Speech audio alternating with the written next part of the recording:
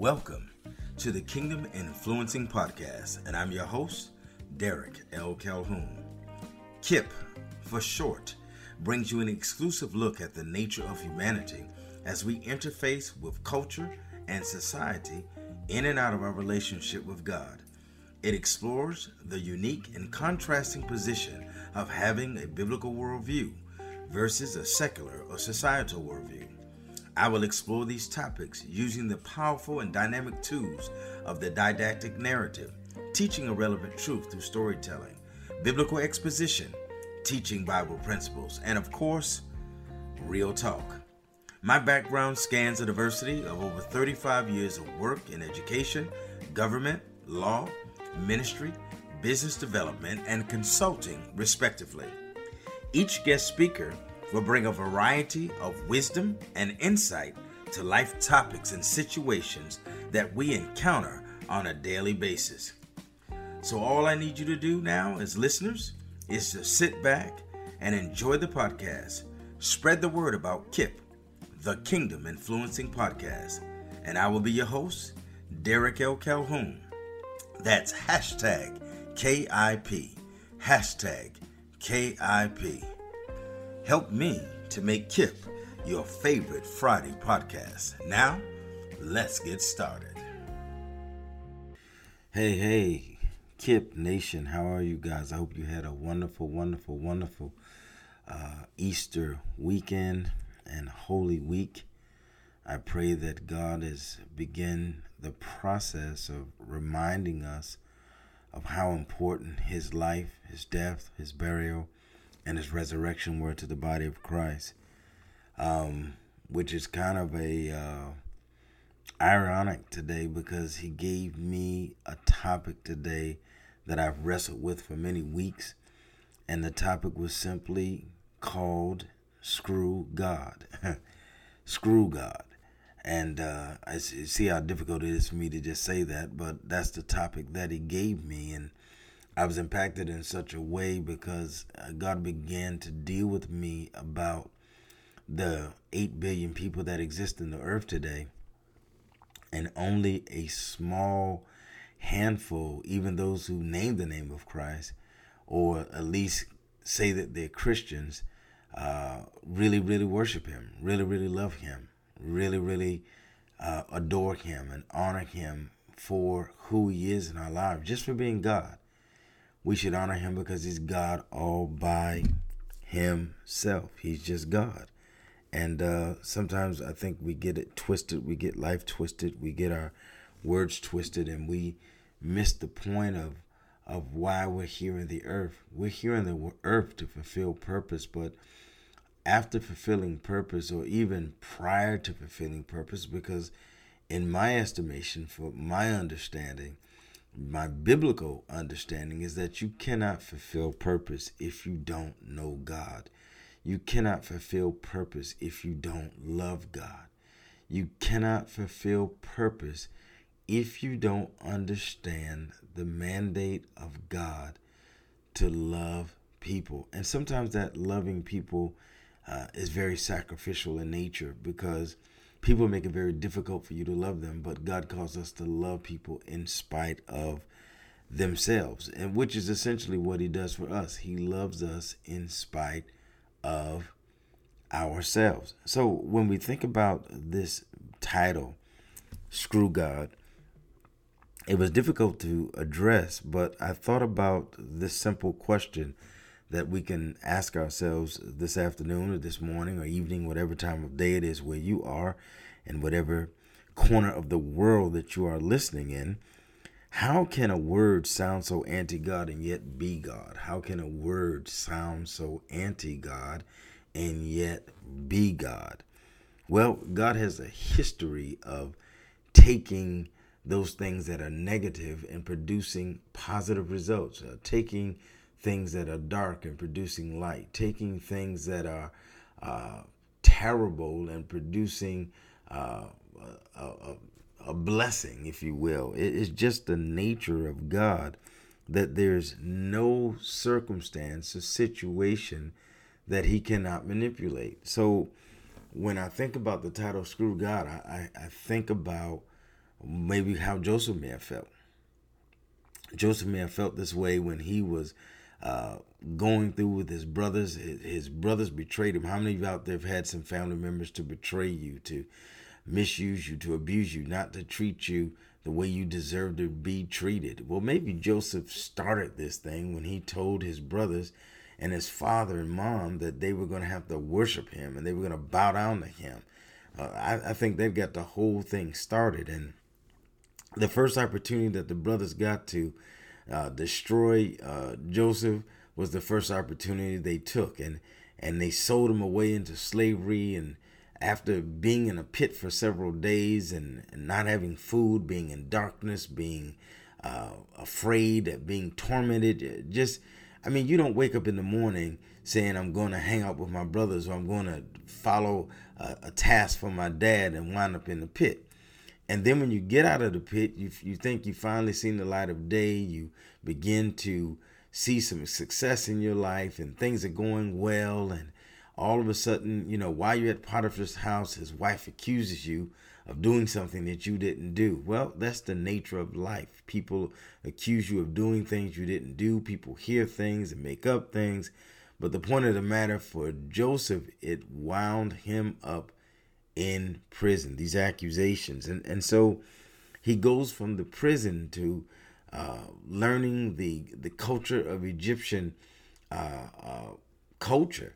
And just get this. He's learning Egyptian culture. He's a Hebrew, learning Egyptian culture, but he doesn't know he's learning Egyptian culture. But the longer he spends time in jail with not just any old body in Egyptian culture, he spends time with royalty that are locked up in prison, and he learns the ways of the king.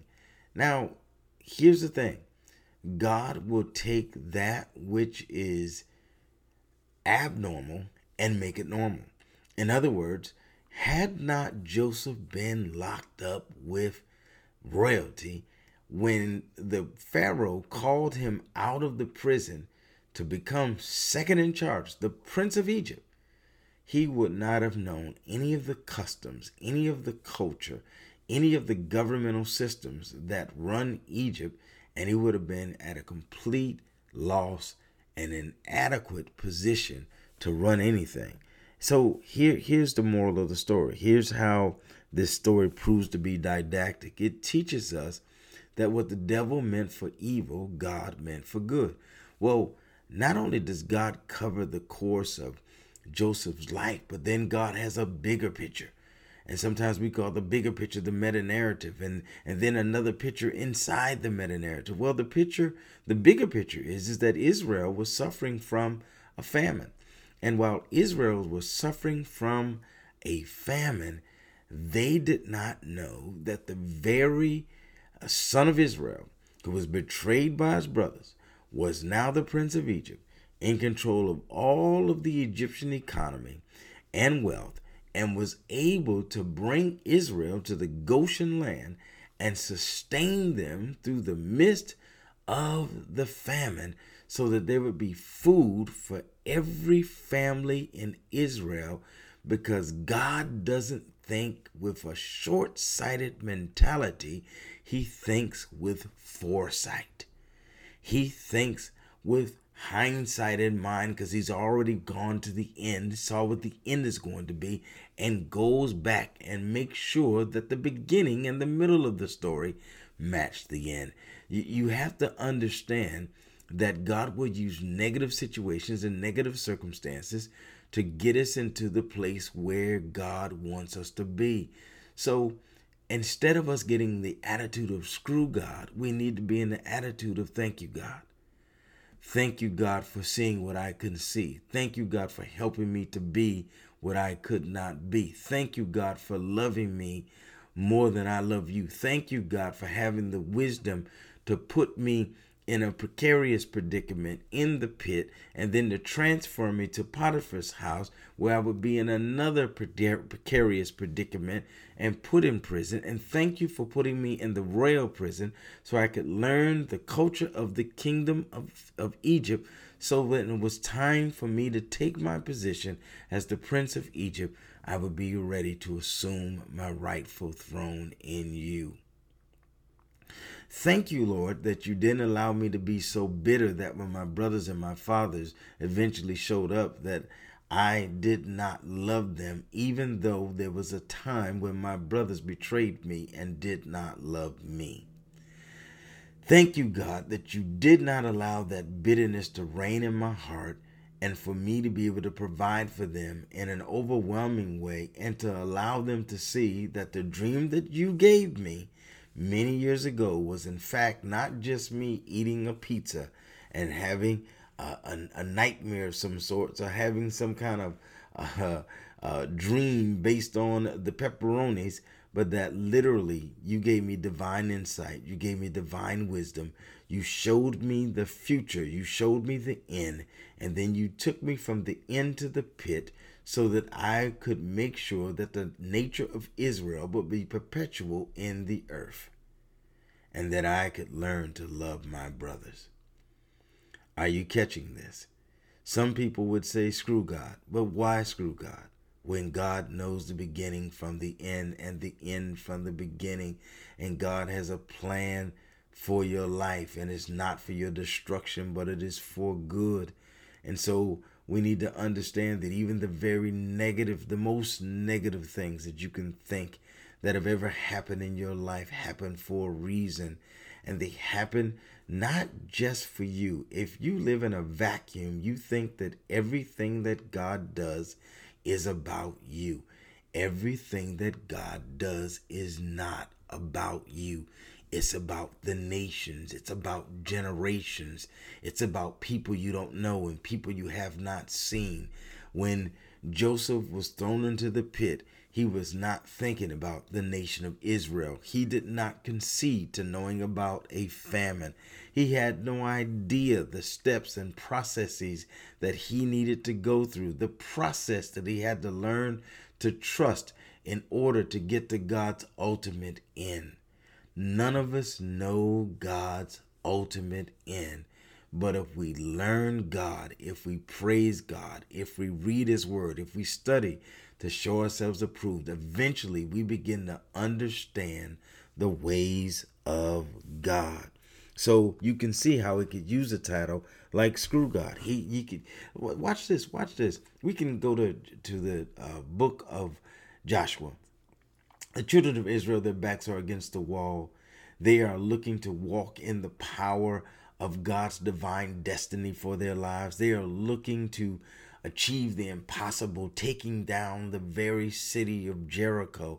They're looking to overcome speculation of leadership, that ancient leadership that said that the giants were too big, the grapes were too big. Whatever it is that God has called us to do, it's too big. And yes, this fortress called Jericho was most impenetrable.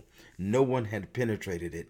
It was one of the greatest fortresses in the history of military campaigns. Yes, it was. 6 chariots riding on the top of his wall, and yet God brought the wall down by the obedience of Israel. But you can't get to the end of that story until you realize that Israel was saved by Rahab, a prophet who lied for Israel and told the king that she hadn't seen the spies that had come in to spy the land. Had she told the king the spies were in my brothel, it would have been over for Israel. The plan of God would have been thwarted. It would have been a total disaster. But God uses the people that you least likely think are going to be used to help you in a given situation. Who is it around you that you've written off because they don't seem to be the type of person that has the potential to help you? You never know who's going to help you. You never know who's going to love you. You never know who's going to protect you. You never know who's going to speak up on your behalf. You never know who cares more for you than you care for yourself. And then Judas. Here's Jesus picking his 12 disciples, faithful men that he spent 3 years training and teaching and sharing his most intimate thoughts and most intimate secrets of the kingdom of God. And yet one of the disciples was not just a disciple, but he was a traitor. And in his spirit, there was an opening for Satan to slip in unawares and to speak to him. And he betrayed Jesus for 30 pieces of silver. Yes, 30 pieces of silver. He sold him out in a conspiracy created and fabricated by the rulers of that day and age. But here's the thing. Here's the caveat. This Judas was one of the only men who knew where to find Jesus and to know exactly what he looked like. So how did he identify Jesus? He kissed Jesus. But this kiss of betrayal, this kiss that was heard around the world, is the kiss that identified Jesus as the anointed one, that appointed him to make sure that he died on the cross so that we would have a Good Friday, and from a Good Friday we would have a Resurrection Sunday. And so God uses negative things to bring about positive results. So when we say screw God, we need to understand that yes, you may be going through something that makes you want to say that to God. But if you really understand God, he has a bigger and better plan, and will even give you room to repent for saying that, so that you could get to the place where God wants you to be. Listen, you've been listening to the Kingdom Influencing Podcast. I am your host, Derek L. Calhoun. Remember, God loves you, God cares for you, and more than anything in the world, he wants you to influence the nations. God bless. Have a good day.